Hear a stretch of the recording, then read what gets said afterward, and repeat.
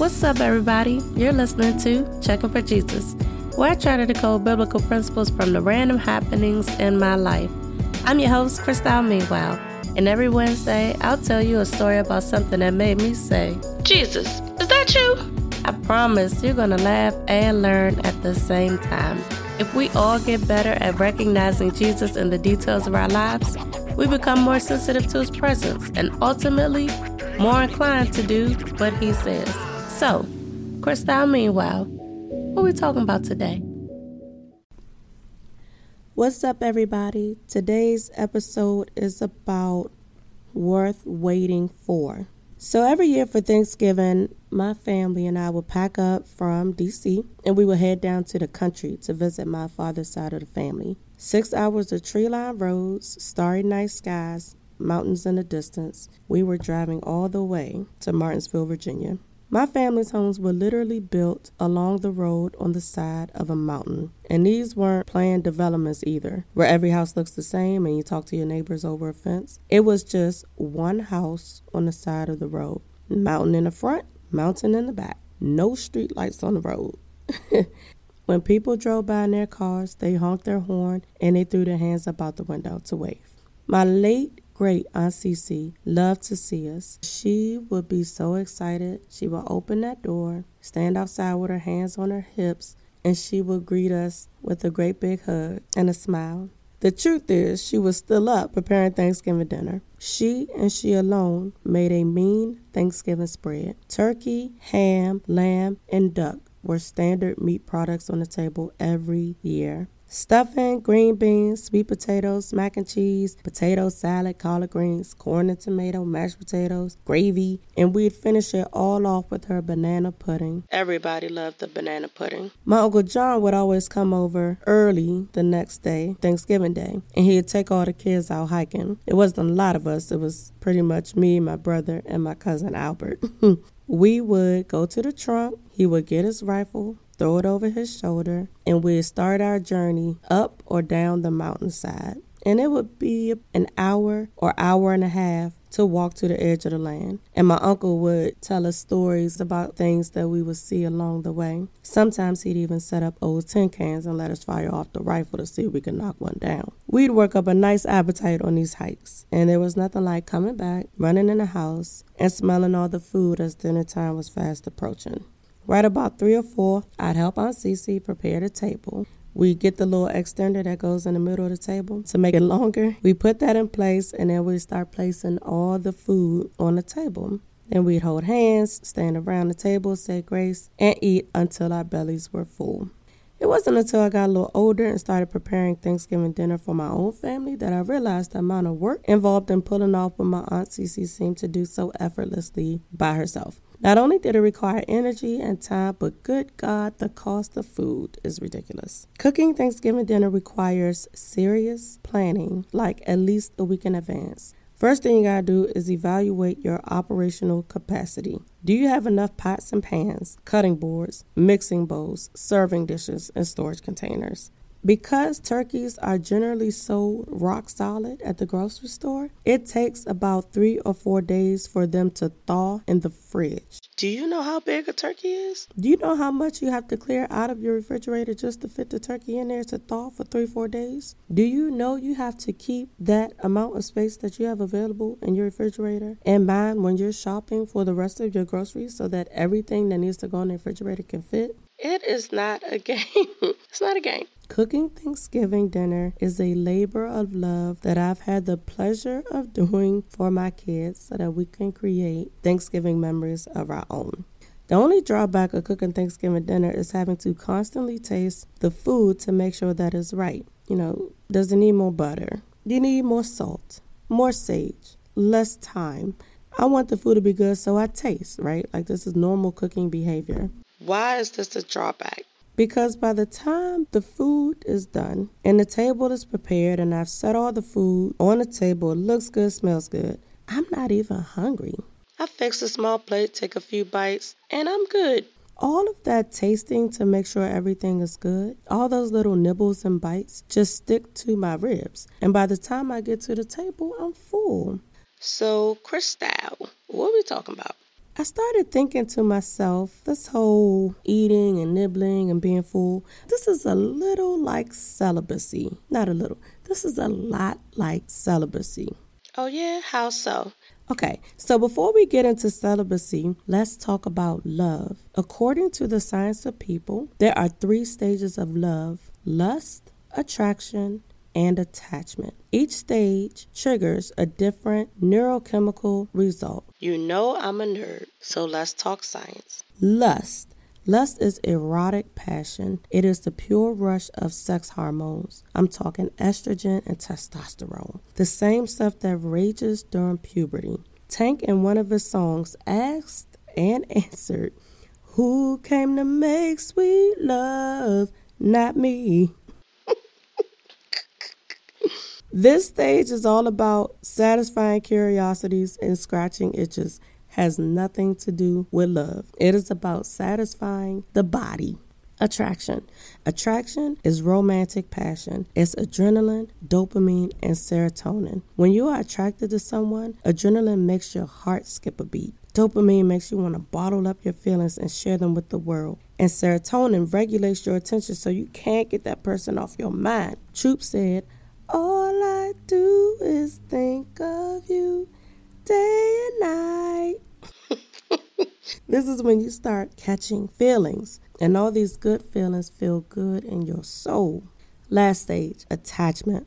Attachment is commitment. It's oxytocin and vasopressin. Oxytocin is the love hormone that produces safety and security. It's cuddling. It's a gentle caress on the cheek when you know exactly what they're thinking just by making eye contact. Lust is a kiss on the neck, but attachment is the kiss on the forehead. The same way your mama or your daddy kissed you on the forehead to make you feel safe and adored and secure. Vasopressin is the desire to stay, a strong emotional attachment to someone. You don't want to leave their side. According to Science Alert, women are more sensitive to oxytocin and men are more sensitive to vasopressin. After the lust and attraction passes, you have to decide whether or not you can attach to this person and be sustained. Music Soul Child said, "I've learned in this life, you've got to be with someone you like. If you think we've got what it takes to go the distance, I can tell you now. Oh yeah, oh yeah, oh yeah." This is where folks either settle down, continue on as friends, or part ways entirely. This is often a decision that makes sense in your spirit. So in order to connect the Thanksgiving meal to love and celibacy, we got to go to the Bible.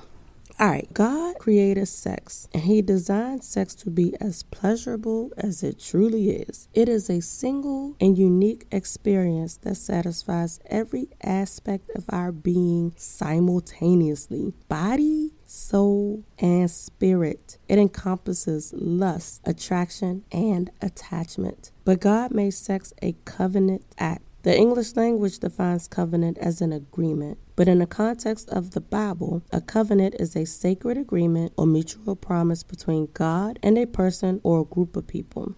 In the Bible, marriage is not a ceremony where people stand before a priest and exchange vows and put rings on. Matter of fact, there's not a single Bible verse that mentions the ring as a symbol of infinite love and devotion to each other or to God. That's something we made up for ourselves, a kind of symbol that tells other people we're committed to somebody else. What is biblical, though, is sex being the inaugural covenant act that results in marriage. How do I know? Well, the Bible tells me so. Let's go to Genesis. Genesis 24. Isaac brought Rebekah into the tent and took Rebekah, and she became his wife. Genesis 29. Jacob intended to marry Rachel, but Laban tricked Jacob that night by sending his other daughter Leah to Jacob, and Jacob went in to Leah and was now her husband. Even though Jacob really wanted Rachel, he had no choice but to accept Leah as his wife because he entered her. Deuteronomy 21. If a man sees a beautiful woman among captives and he desires to take her as his wife, he must allow her to mourn for 1 month. After this, he may go into her and be her husband, and she shall be his wife. The act of a man entering a woman is marriage in God's eyes. Take that in for a moment. Now ask yourself the next logical question. How many times have you been married in the sight of God?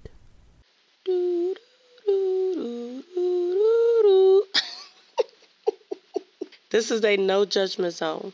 All right, enough about you. Let me share a little bit about me. I ended my last relationship a little over 5 years ago. And at that time, I decided to be celibate. God damn, girl, 5 years. I can't go 3 weeks.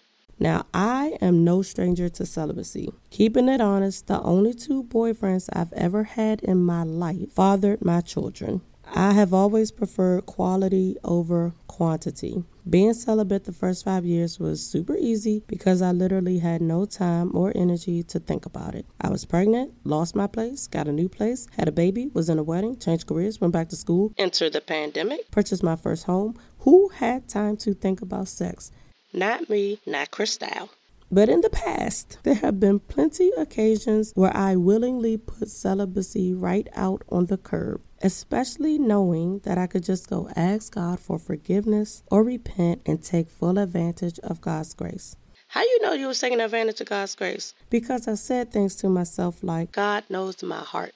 Giving into lust is a lot like what happens when I'm tasting the food while I'm cooking it. I'm getting bits and pieces of everything while it's not yet ready, while it's still in the process of being prepared. And I'm hoping that it's good. And when it isn't good, I'm trying to make it good. Unfortunately, all of that tasting ends up sticking to my ribs, filling me up. And this is a lot like sex. I don't care if the sex is good or bad, it is going to stick with you. When everything in my life finally slowed down and the distractions were getting behind me, as in over this past holiday season, I felt the lonely creeping in. And I started to remember what it felt like just to be touched by a man. The world kind of laughs, scoffs at celibacy. You say the word celibacy and people are instantly confused in 2022. They can't understand or fathom it, even the believers. When you've been celibate for a while, the smallest details trigger a lusty thought. For me, it's man veins. What is that? There is something about the way a man's veins wrap around his wrist and spread out over his hand that drives me crazy. Don't judge me. The point I'm trying to make is that it doesn't take a whole lot to go to the lusty place when you're feeling lonely. Anderson .Paak referred to it as the balance of the stallion and the lion. For one wants to run free, the other's always hungry. And the truth is, you can't just walk into celibacy because you love God. You gotta plan for it. This ain't just the world I'm talking about. I'm talking to, this podcast is for believers. I'm talking to y'all out there. You gotta know what triggers you, and you gotta have a way of escape so that you don't get caught in the snare. When I was in high school, I made the decision to be celibate because I wanted to honor God. I wanted to live right. Making the decision to be celibate 5 years ago was less about how much I loved God, because I never stopped loving him when I was busy getting it in, right? I still love God with all my heart. But I also love sex, so I was doing it. There's a thing that happens when you love God and continue to make decisions that don't line up with his word. Like when you want to live right, but you're not living right. And it happens when you find yourself in front of a mirror. Like right after the walk of shame, right? When you find yourself in front of that mirror, you suddenly feel the weight of the sin itself sit into your spirit. It's a crazy phenomenon, right? That happens. Psalm 16:2 says, people may be pure in their own eyes, but the Lord examines their motives. And when you find yourself in that mirror and you're staring back at yourself, don't you kind of go through that cycle of, I'm doing it again? You feel the weight of doing what you said you weren't going to do again. And love for God, for me, was enough to convict me, but it wasn't enough to compel me to change my behavior. So making the decision and sticking to it this go around is all about trusting God. I trust him with my life. I trust him with my children, my livelihood, my finances. Why wouldn't I trust him to prepare a man just for me? Doesn't he prepare everything else for those who love him? Let's see. He prepares a table for me in the presence of my enemies. He prepares a ram in the bush for Isaac. He prepares a way of escape when temptation comes. He ought to be inclined to prepare a man just for me, right? And because I'm trusting God to prepare a man for me, I don't have to take nibbling bites off anybody. I'm done snacking. Remember when we was running around referring to men as snacks? Like, he over there looking like a whole snack. Well, I want the whole meal, and I don't want to be the one that has to do the work of preparing it. This go around, I'm going to let God be the chef. I'm trusting him to prepare a man like I prepare a meal for my children. God knows exactly what I like. He knows exactly what turns me on, good God. And I am trusting him to make all of those adjustments to every facet of this man's character while he is still yet perfecting him. Right? While he is preparing the meal, God is doing all the tasting. He's going to make sure that it is pleasing and satisfactory for me. And if I know a little something about God, I know he's going to throw in a few things I didn't even know I would like, and even a few things I didn't even know I needed. Stuff that pairs well with who I am, body, soul, and spirit. Why? Because when God prepares anything, it is always more than enough. So if you come looking for me, you will not find me in anybody's kitchen. I will be out in the wilderness because my character flaws require the holy hand of Jesus to adjust. Anybody that knows me know I can be a little stubborn about a lot of things. So I will be busy doing God's work, allowing him to adjust things about me, working up an appetite, and patiently waiting for God to call me to the table. And when he's all done preparing the meal and setting everything out, well dressed, smelling good, and wonderfully made, after we've gathered around, held hands, and gave thanks, I'm fitting to enjoy that meal when I want, how I want, and as often as I want. And because God designed sex to release all neurochemicals associated with lust, attraction, and attachment, I trust that then and only then will it be most gratifying, greatly satisfying to my body, soul, and spirit. Y'all checking for Jesus or not? I hope you all laughed and learned something today from this episode of Checking for Jesus. I want to hear about the random happenings in your life that's got you wondering, Jesus, is that you? Get in my DM on the gram at Checking for Jesus or visit checkingforjesus.com. If you like this episode, show some love in the ratings, tap the subscribe button, and put some wings on my hashtag, Checking for Jesus. Thank you for pushing play, and until next time, keep checking for Jesus.